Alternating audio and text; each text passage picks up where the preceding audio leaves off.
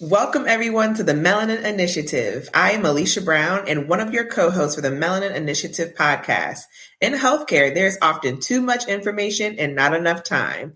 Here at the Melanin Initiative, we avoid TMI by breaking things down into language you can understand. We create a safe space to ask your questions and share our nursing perspective without taking up too much of your time. Today, we'll be talking about anxiety, depression, and suicidal ideation with our favorite trauma therapist, Kelsey Wilson. Our third co-host, Kimberly, couldn't be here with us today, but she sends her love. By the end of the episode, it's our goal you'll be able to define anxiety and depression, identify signs and symptoms of anxiety and depression, discuss common causes of anxiety and depression as well as risk factors, define suicidal ideation, discuss what to do if you're experiencing thoughts of suicide. Discuss what to do if someone you know is experiencing thoughts of suicide. And treatment options for anxiety, depression, and suicide, including herbals and complementary medicine. As you know, this show is for educational purposes only. The opinions expressed are our opinions alone.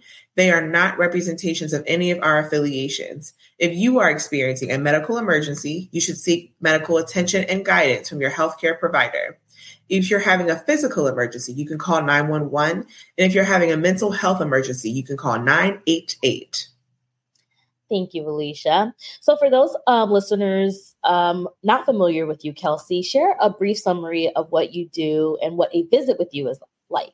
Yes, thank you so much for having me back on. Like you said, my name is Kelsey Wilson. I'm a licensed clinical social worker. I have a online private practice for individuals who are interested in telehealth. I serve mostly adults who are experiencing anxiety, depression, life transition issues, and trauma. And all of my clients who come to see me will do an intake assessment with me. And then after that, we'll have about 55-minute sessions where we really get into the root cause of why they came in to work with me. They'll have a treatment plan and we'll be able to really identify what are some key things that they want to work on and work on that over the course of time. I see clients on a short-term basis and a long-term basis, depending on the complexity of the issue. All right. And if you guys haven't already, be sure to check out other episodes with Kelsey. Check out our Juneteenth special focused on intergenerational trauma, as well as our episode on navigating the holidays with family. So we'll dive right in. Kelsey, can you define anxiety and depression? Definitely. So want to start out by saying that oftentimes individuals will experience anxiety or depression at some point in their lives, but there's a difference between experiencing that on a short-term basis and having a clinical diagnosis of generalized anxiety disorder or major depressive disorder.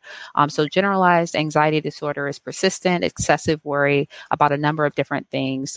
People with generalized anxiety disorder may think that a disaster is going to happen or may be overly concerned about their finances, their health, family, work, other issues, and find it difficult to control their worry for 6 months or longer. And it really has an impact on their day-to-day. So very different from major depressive disorder, but I want to say that sometimes people experience both generalized anxiety disorder and depression together, which is co-occurring. So kind of going specifically into major depressive disorder, it's a persistently depressed mood or loss of interest in activities causing significant impairment in daily life for 2 weeks or longer. And sometimes people have major depression throughout their lives. And so treatment, which we're going to get into today, can really be a big help in managing depression. I like how you said that it can be situational, or it can be, if it's long, if it's something that's going on for a long time, then it's more than likely generalized.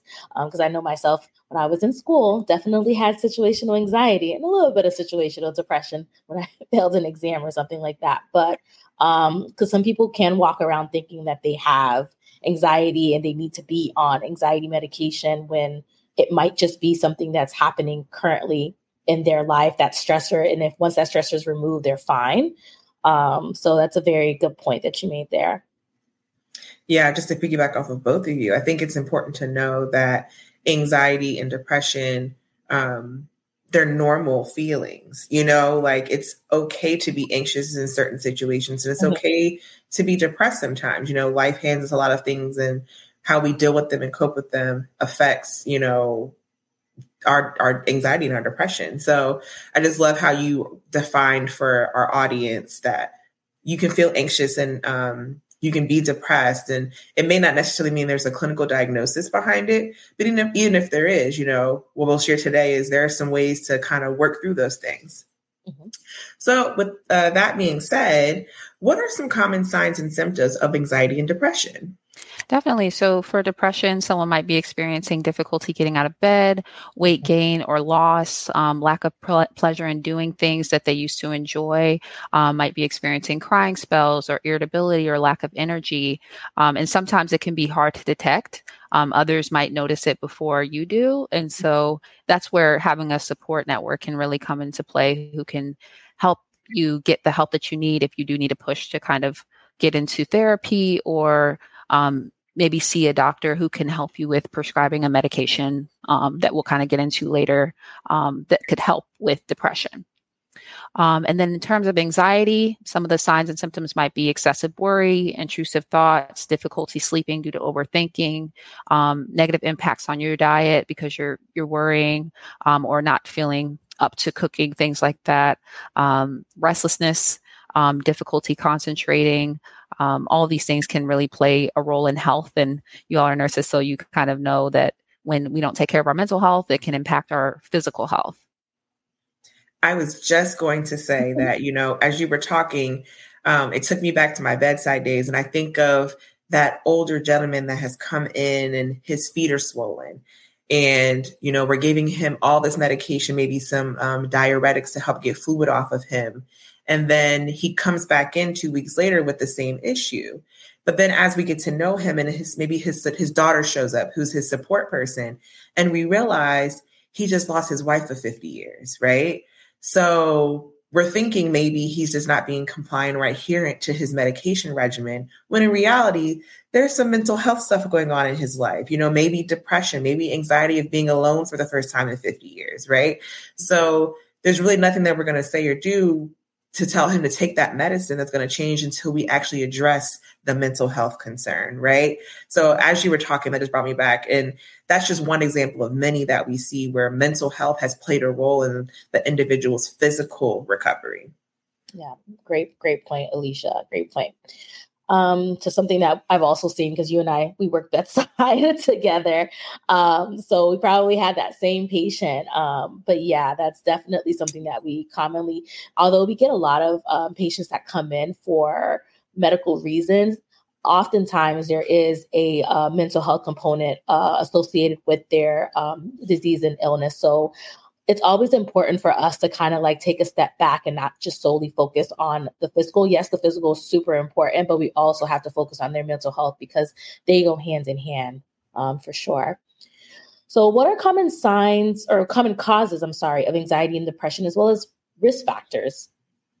Yes. So I think we'd be remiss if we didn't acknowledge that it's twofold. So it can be biological, like sometimes anxiety and depression can run in families. So there's the biological component, and then there's also situational stressors and environmental reasons why someone might develop anxiety, depression, whether that be like stressors or trauma that happened when they were a kid that maybe caused them to feel depressed or feel anxious, or they went through something later in life that caused them to feel anxious or depressed.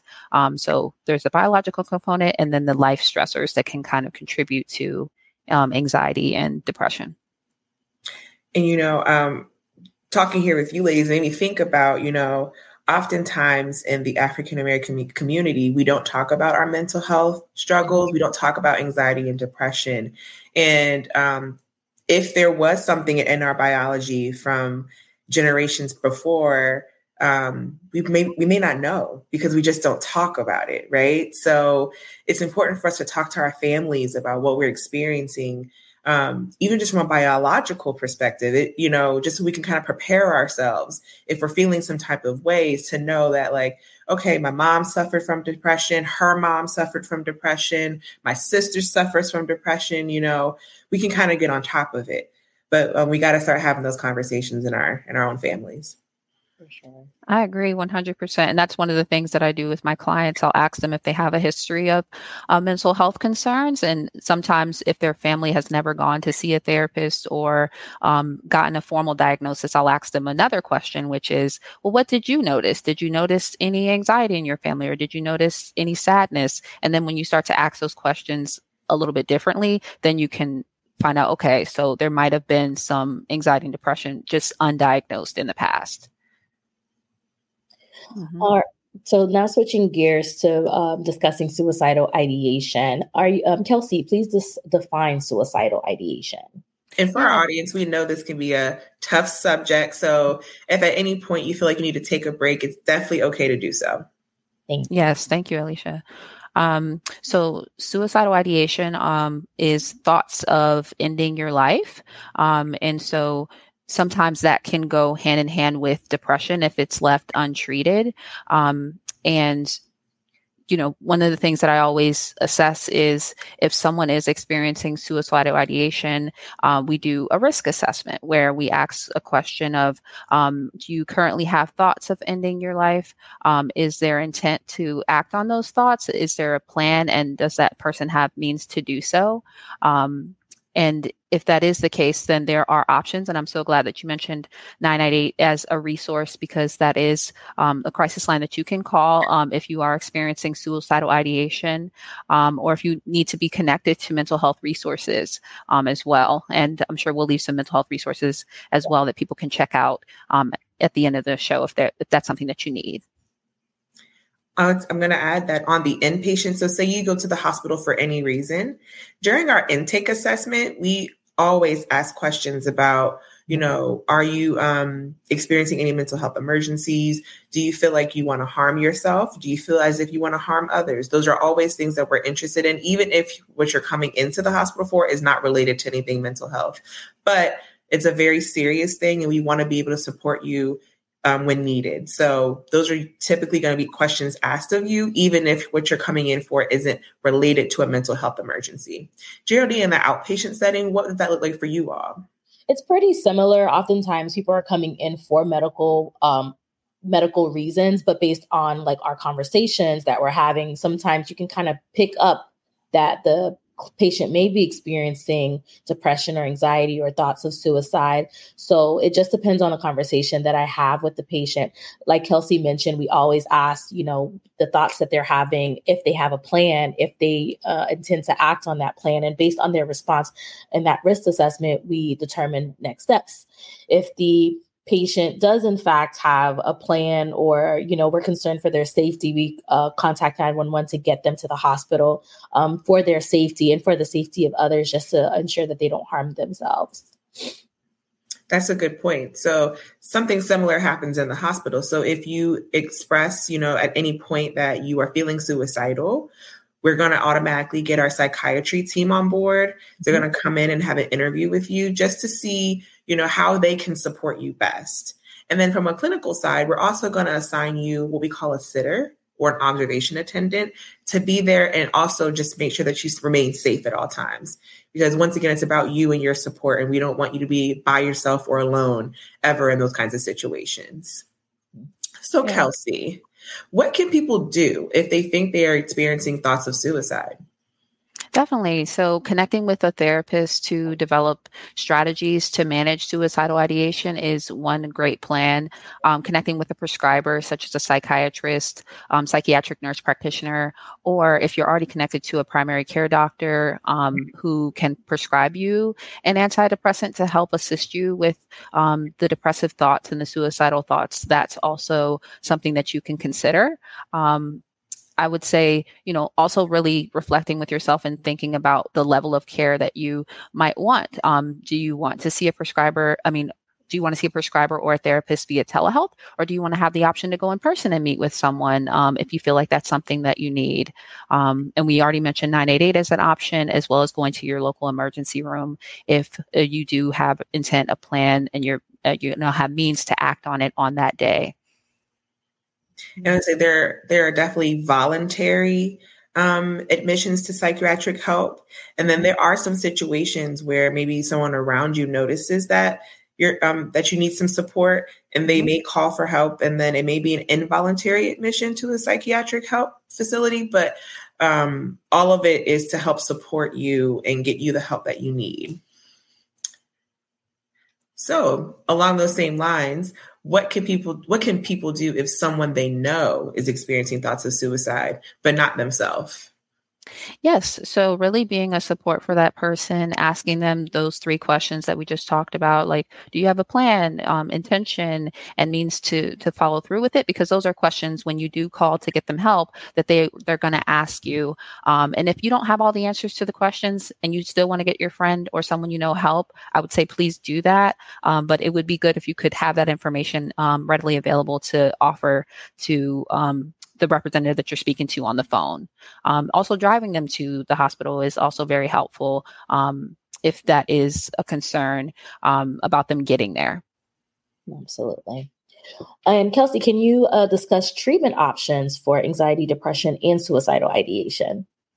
Definitely. So antidepressants and anti-anxiety medications would be options that you can explore through a prescriber. Support groups, individual therapy are great options, as well as researching information about depression can really be helpful because, we're here to talk about making sure that people are informed. And so sometimes when you get that knowledge, it gives you the boost that you need to seek treatment. So those are great options.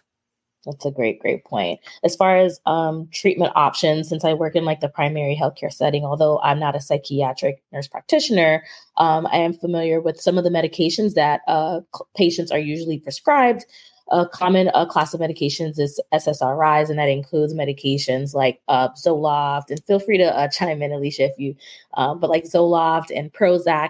And I want to make a point that a lot of times you're started on these medications and you may experience unpleasant side effects. It's super, super important to talk to your prescribing provider so that they can either switch it to something else, to a different type of medication that may not cause those unpleasant side effects. So being transparent and communicating is a big, big part of your treatment.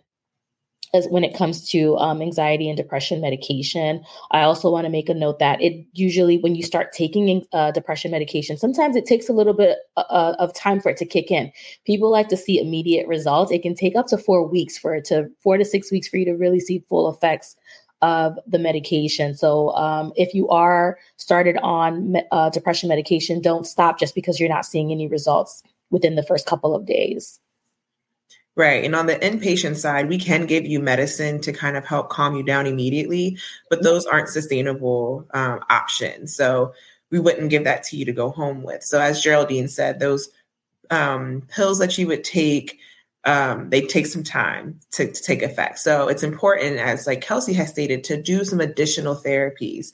If you have access to them, that meditation or going to talk to a therapist. A lot of the treatment works best when in conjunction. You shouldn't, it's one thing to take medicine or just do therapy or just do doing it all together in a very holistic approach and patient-centered focus will probably be the best. That is awesome. Yeah. And I just wanted to add that when I do connect with clients, if we have a conversation and starting medication is something that they're interested in doing, I do make sure that I take into account, if they want an in-network prescriber or if they want to talk with their primary care doctor about that. And I also assist with helping them find a prescriber that feels comfortable for them because it's really important. So thank you both. Yeah. I think it's just important to know that the treatment really is what you want of it, right? So if you are not interested in medicine or medications, we got to find the right, non-medication therapy that's going to work for you. Or if you're interested in medication, we have to find the right medication that works for you. But it's just important that the treatment works for you. Like it has to work for you, because if it's not working for you, we got to find something else. So communication is key here. Absolutely. So today we defined anxiety and depression and definitely discussed a lot related to anxiety and depression. We discussed the signs and symptoms of anxiety and depression, as well as the common causes, and risk factors associated with the two. We defined suicidal ideation and discussed what to do if you or someone you know is experiencing thoughts of suicide, as well as we also discussed treatment options for anxiety, depression, and suicidal ideation. Kelsey, please share with the listeners how they can connect with you. Definitely. Please do follow me on my website, kelseywpllc.com. Or you can follow me on Instagram, Kelsey Wilson PLLC, at my handle. And I look forward to connecting with you. Thank you so much, Kelsey, for joining us today. Once again, if you're having a mental health emergency, you can call 988. For more information about the Melanin Initiative, you can email us your questions or show ideas at tmi.melanin@gmail.com. Subscribe to our YouTube channel and follow us on Instagram, TikTok, and Facebook. Please share the show with your friends, rate and review us on the Apple and Spotify podcast, and leave a comment, as this really helps the show get more support and gets the message across to those who need it. You can find our social media links and a list of resources related to our conversation today in the description box. We release a new show weekly on TMI Tuesdays at 10 a.m. on YouTube and all of your favorite podcast apps. Follow, like, and share our content with all of your friends. Thank you for watching. Bye. Thanks for listening to our podcast. We hope you enjoyed the episode and we didn't give you too much information. Join us next Tuesday at 10 for a new episode of the Melanin Initiative.